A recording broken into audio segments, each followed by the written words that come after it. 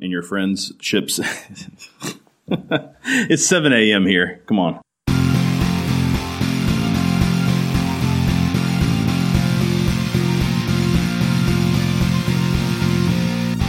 Hello, and welcome to Simply Faithful, a place for Christian conversations without the hype. We're here to discuss life, faith, and ministry with each other and with other interesting people. Our desire is to save you a spot at the table. Here at Simply Faithful, we're hoping to begin conversations about Christianity that continue in your friendships and in your lives. This week, are you and I the church? Is it an institution? Who or what is the church?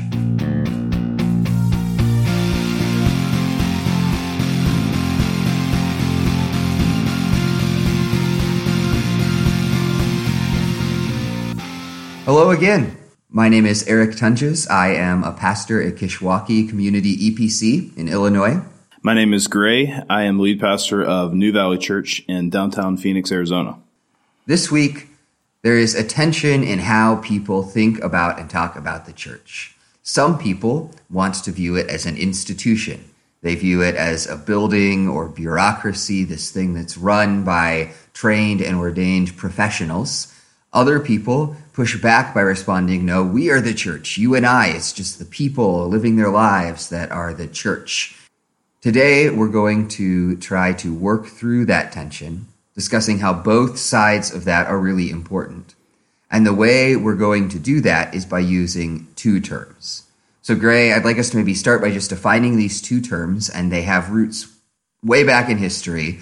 But the ones that I'm going to use probably were popularized by this theologian named Abraham Kuyper.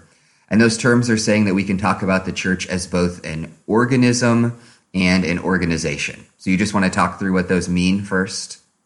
People have talked about this in a lot of different ways, as you mentioned. But I think what Kuyper meant by organism and organization is really just is a couple of things. So the church as an organism is referring to this idea that in Scripture we see body language. So the church is described as a people group, as a body. The emphasis in a lot of Scriptures is not that it's this institution so much as it is the people of God. And so the people of God have existed for all biblical history. It's an organism. It is a living, breathing thing rather than a 501c3 kind of thing. On the other hand, we make a distinction now that there is an organization called the church. And also in Scripture, you see, particularly in Paul's letters, you can see him organizing the church around principles, around leadership structures, and also just this idea that we need to put more feet onto this as an organization. And so I think the angle that we're going to be taking today is that both of these things are important, but there is a good reason to have a distinction between the two. Would you add anything to that? No, other than to emphasize maybe that the life of the organism is spiritual life for a lot of the people that talk about it. What they particularly mean is the sort of spiritual life and then spiritual communion that we have as believers, whereas the organization is something that, while it is serving the spiritual, is visible and has its kind of feet more firmly planted in that visible physical space. Let's start with, you already said that they're both important, but that's maybe the first starting point, because I think that a lot of the errors people fall into is that they fail to recognize the importance of one side or the other. So do you want to talk a little bit about why each of those things is important and why we shouldn't just make it one or just make it the other? You know, the way that I hear it most often, honestly, most often people are excited about the church as an organism rather than as an organization. And maybe we can talk for a minute about the pitfalls on either side of that. But I'll just say, in general, I already hinted at it. It's hard to take the Bible seriously and not have both of these things in view. That's kind of the starting point. But in practical reality, a lot of people prefer kind of one or the other, or they think that one or the other is more important. And some of that's personality driven. Some of that is situational. Some of it's history. And so it's really important that we distinguish between the two, but important that we emphasize that both are important. It's worth noting that while it's true today that the organism is the thing that most people naturally prefer or want to focus on, if you lived in medieval Catholicism or Victorian era Anglicanism or sometime like that, a lot of people instinctively thought of the organizational elements of the church as really the central ones and were suspicious of spiritual life outside of that. And so some of that is probably just a marker of the time that we live in today. It might be helpful to just kind of describe what we mean when we say, what people say the organism is more important. What are the kinds of things that people are saying? They might say the church is the people, not a building. A lot of it rests in the rhetoric of, you guys are the church, this is not the church. And again, in one real sense, it's true. But maybe we should just name the reason that we say the organizational element is also a big part of Scripture. It's not because there is in Scripture a sense of a really big, developed church organization, but because there are kind of core elements that transcend the individual that are used to structure the church. Particularly in the New Testament, it's that there are elders and deacons that are appointed in the churches and have a sort of authority to constitute the church. And the fact that the New Testament church does seem to be gathered in certain places in a way that then shapes their identity, which is why in many of the New Testament letters, you will see them addressed to the church in so-and-so's house or the church in this other person's house, as you see these kind of local communities forming that have local leadership and a connection with each other.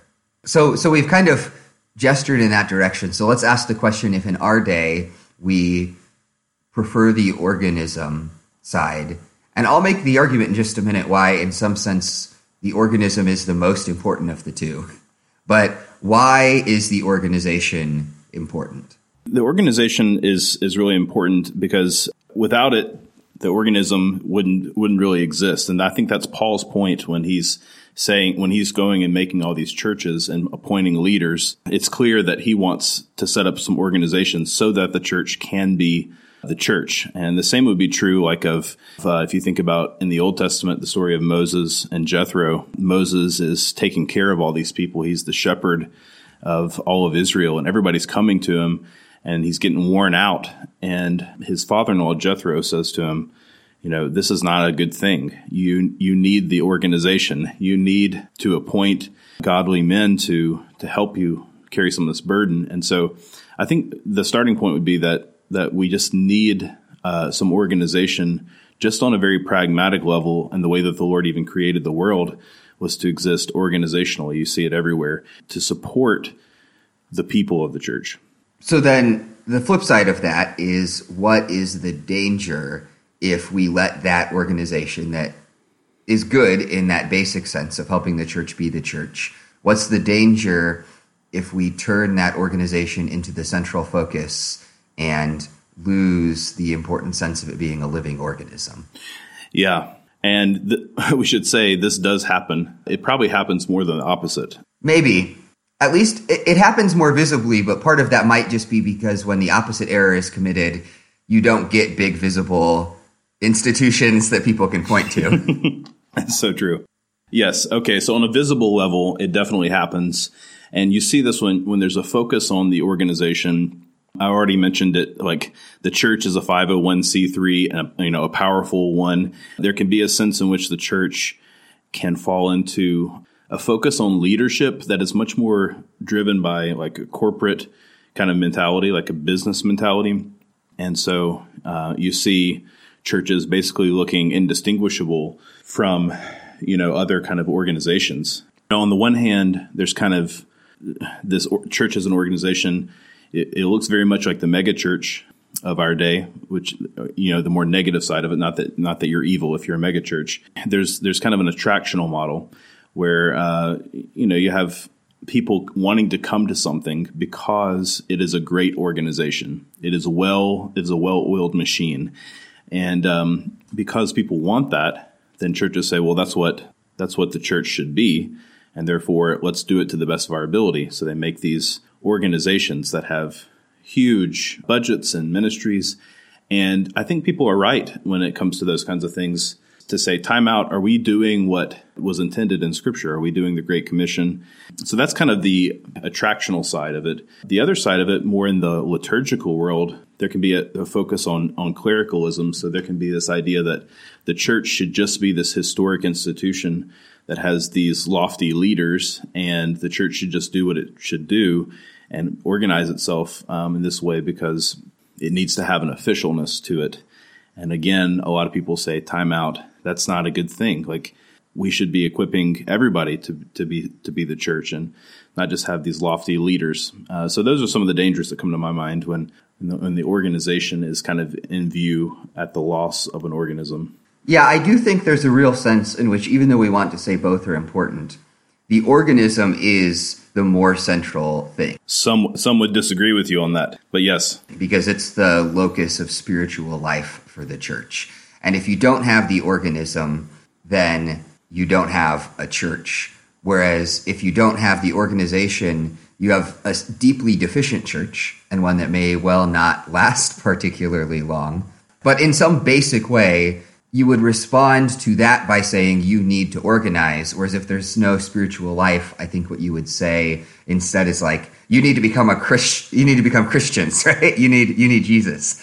So one of the common illustrations that gets used to try to talk about this is totally not original to us, is the trellis and the vine. Just to say, if you're growing grapes, you need a trellis for the vines to grow on. And if you don't have a trellis, the vines are not going to be particularly fruitful, and they might well become blighted and just die. It's not good for the vines to not have a thing to grow up on. And so that organizational part, which is the trellis, is really necessary. But it's also true that if you just go into a dirt field and stick a bunch of trellises in the ground and claim to be growing fruit, that you've missed the point of this thing. I guess, yeah, fruit is possible without the trellis, but fruit is not possible without the vine. But it's very deficient fruit. It is. The potential for fruitfulness is really lacking. You can make this argument based on just the biblical terms itself, like being the body. That is what it is at its essence. The church is a body, and therefore it is a living organism. That's the metaphor that's used there. Right. That said, let's talk a little bit about, we've said that it's the case, but what are the concrete ways that the organization can really help the organism grow? You mentioned there's that vision, like in Ephesians 4, that the organizational church exists in order to equip the saints so that the saints can do the work of ministry then in the world. But what does it look like? What are the good ways that the organizational church can be serving the spiritual life of the church as an organism? The things that come to my mind are, there's just kind of an entropy to, leadership is important. Just saying these are the things that we're doing and these are the things that we're not doing. By doing that, you help people make a decision towards how they're going to organize their lives. And so I think that's important. I think that's why God gave us leaders to say, these are the organizational things. For instance, some of those things would be gathered worship. We believe that it's important to have a structure to that so that people know when it is. They know generally what to expect from it. They know that they can come and hear about other ministries that are going to happen during the life of the church during the week. And you're really, as an organization, you're focused on how do we make those things easy for people, easy on-ramps for people to be a part of. And people grow when they participate in those things. Right.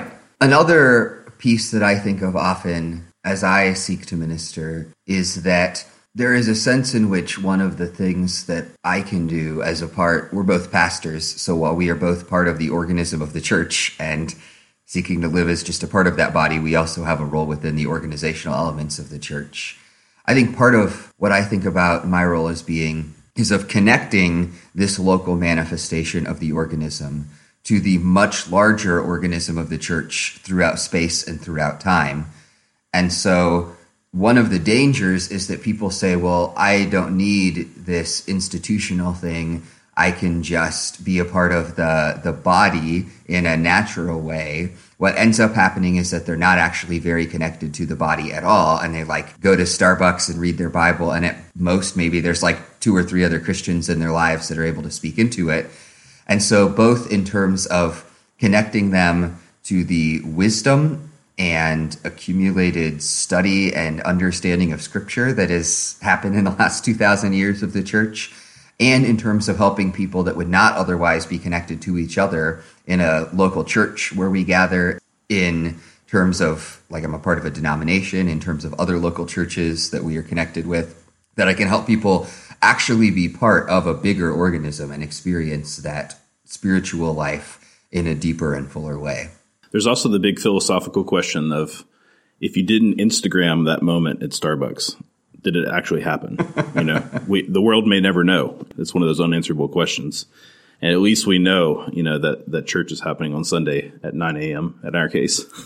We should talk about, too, kind of more clearly, what are the dangers of doing the organism side without having a sense of the organization. We've already named some of them, but what are some of the other dangers? Yeah, I think the biggest one is what you mentioned, the fact that people will not have these kinds of tracks to grow on, the trellis, and therefore what ends up happening in practice is that the faith grows weak because it's not encouraged from other people, or it's not encouraged by some kind of structure. That's the biggest one. But I think also it lends itself to a negative criticism of the church and church leadership oftentimes. So this is where I see it the most often, is someone will say the church shouldn't be focused on these things. And in their mind, the church is this kind of romantic notion of individual like service and being together in homes.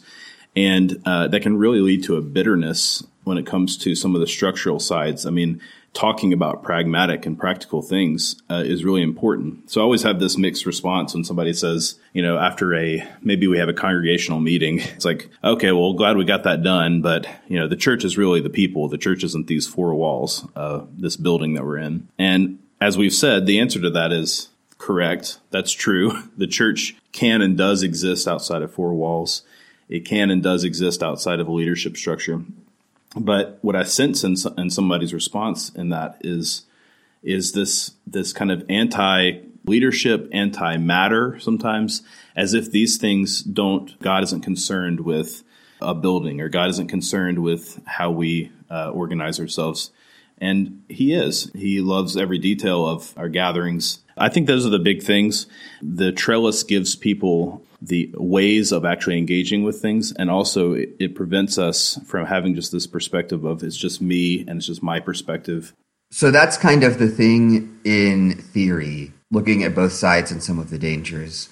But part of why I think you and I are both interested in this discussion is because we feel like once you name and recognize that both of those things are important and we need both of them, and we need to make sure we're living as a church that honors both of those parts, there's a number of practical struggles that we have that you and I sometimes even notice people having that can really be helped by naming the way those two things fit together. And so do you want to maybe pick one, and then I can pick one, and we can just talk about what a few of those practical outworkings of the organization and organism divide is? Yeah, that's good. Yeah, because I see it all the time. One of the ones that I see very often is just like, how does a church decide what it's going to focus on? We mentioned this even in our last episode a little bit.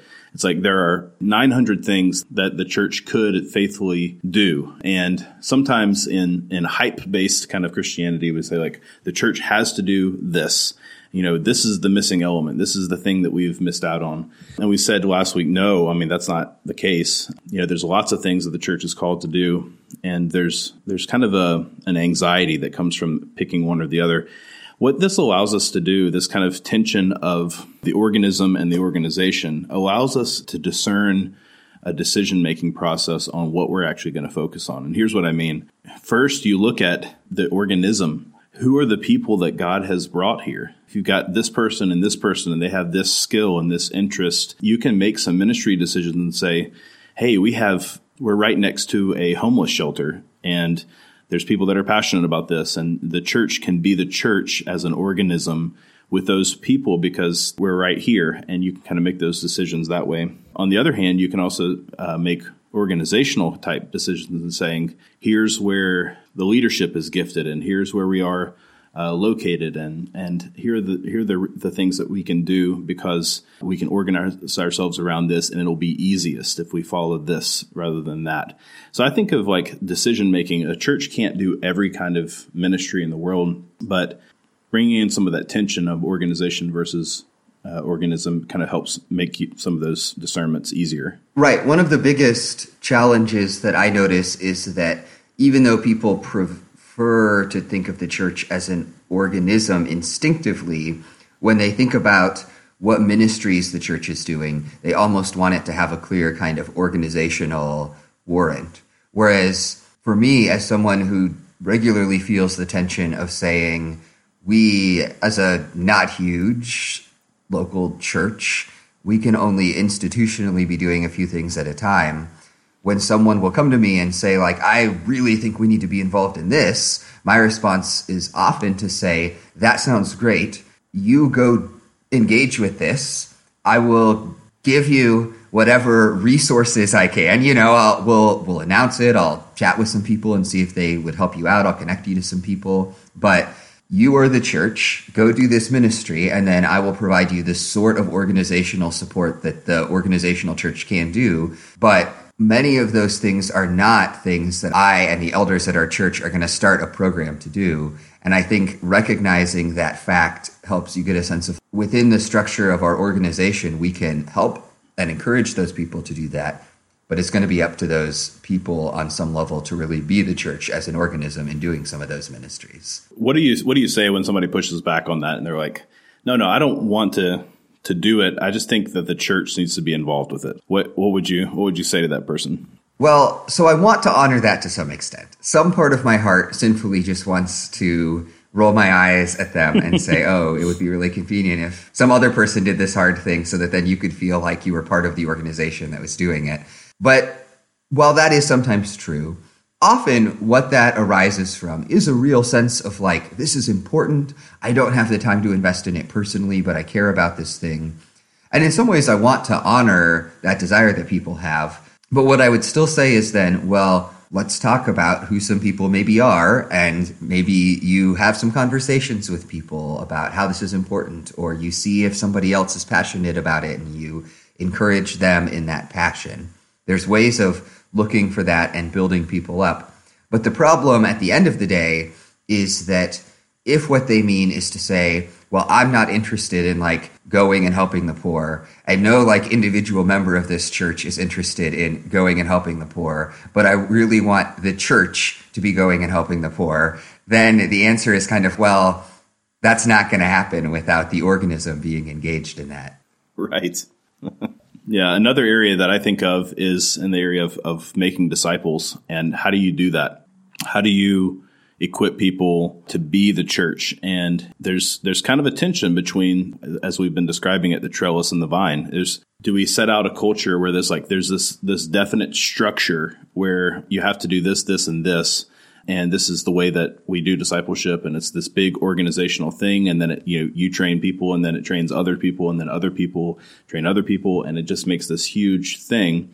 There's something really beautiful about that, something good about that, and there is also something just very organizational about that. And people will respond back and say, hey, that's not the way that Jesus did it. I mean, he just, he lived with people. He was there with them for 3 years and he shared his life. And so more of the organism side, the organic kind of approach to discipleship, both are important. You have to always be asking the question, is our organic ministries, are they supported by some kind of structure that helps us move it along? At the same time, has the structure become the main thing? And that's just something I think all leaders wrestle with is how do we make disciples? It's both organism and organization.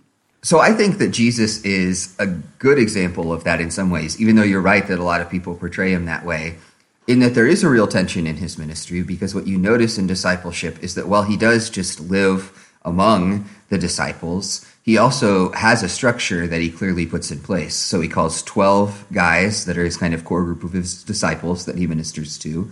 Then we have, although not a lot of details about them, apparently there's this 72, this group of, disciples that get sent out to do ministry by Jesus, and it seems to include the 12. And then you have other people that kind of gather and are just exposed to him in terms of his teaching and broader ministry. And you see him do things like model for them good behaviors and teach them true doctrine and give them opportunities to get practical experience. So all of that is sort of organizationally sensible. Absolutely. But what's also true is that Jesus does it in a way that recognizes their fullness of humanity and is not clearly or simplistically programmatic. So he deals with the disciples differently based on their different struggles, and he does kind of just live life around them rather than simply having them sort of enroll in the Jesus course where they get their 100 hours of training or whatever before they go do ministry. The Jesus Master Course. So you can see both of those elements at play in a healthy way. All right, so I think we can leave that there. We're going to transition then for our last couple of minutes together, as we do every time we meet, to talking about what's good. What is some true or good or beautiful thing in the world that has nothing to do with the topic we've discussed, that has been blessing you, or that you have just been enjoying? And so, Gray, I'm going to let you go first. I've discovered a new musical form. It's called the compact disc. It's a CD. Is this the new hipster thing? Kidding. Well, I'm returning, as many have, to some physical media. I know I'm aware that the compact disc has been around for several decades. In my truck, my auxiliary player has been out for a long time, and I got it fixed, and then it broke again. And so I've been unable to play Spotify while I'm driving around. So instead of getting it fixed again, I just decided to embrace the old physical media again, got out the CDs, and I'll highlight one in particular that I just bought yesterday, actually, from a used CD shop that we have here in Phoenix. It is this album that just came out a couple months ago called Secret Weapon by Joe Shornico. Joe Shornico. Do you know who this is? Have you ever heard of this person? No, I've not heard of this. She is this incredible singer, and she's done a number of different things. She played some piano parts on several of the national records, and she's Australian.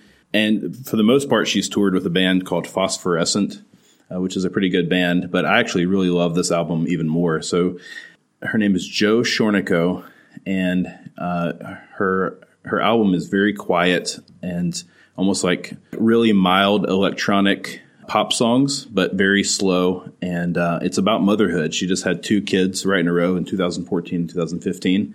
And it's very vocals forward. I'm usually not a guy that likes a lot of heavy vocals, but I would highly recommend this. In fact, I think we should give it a listen right now.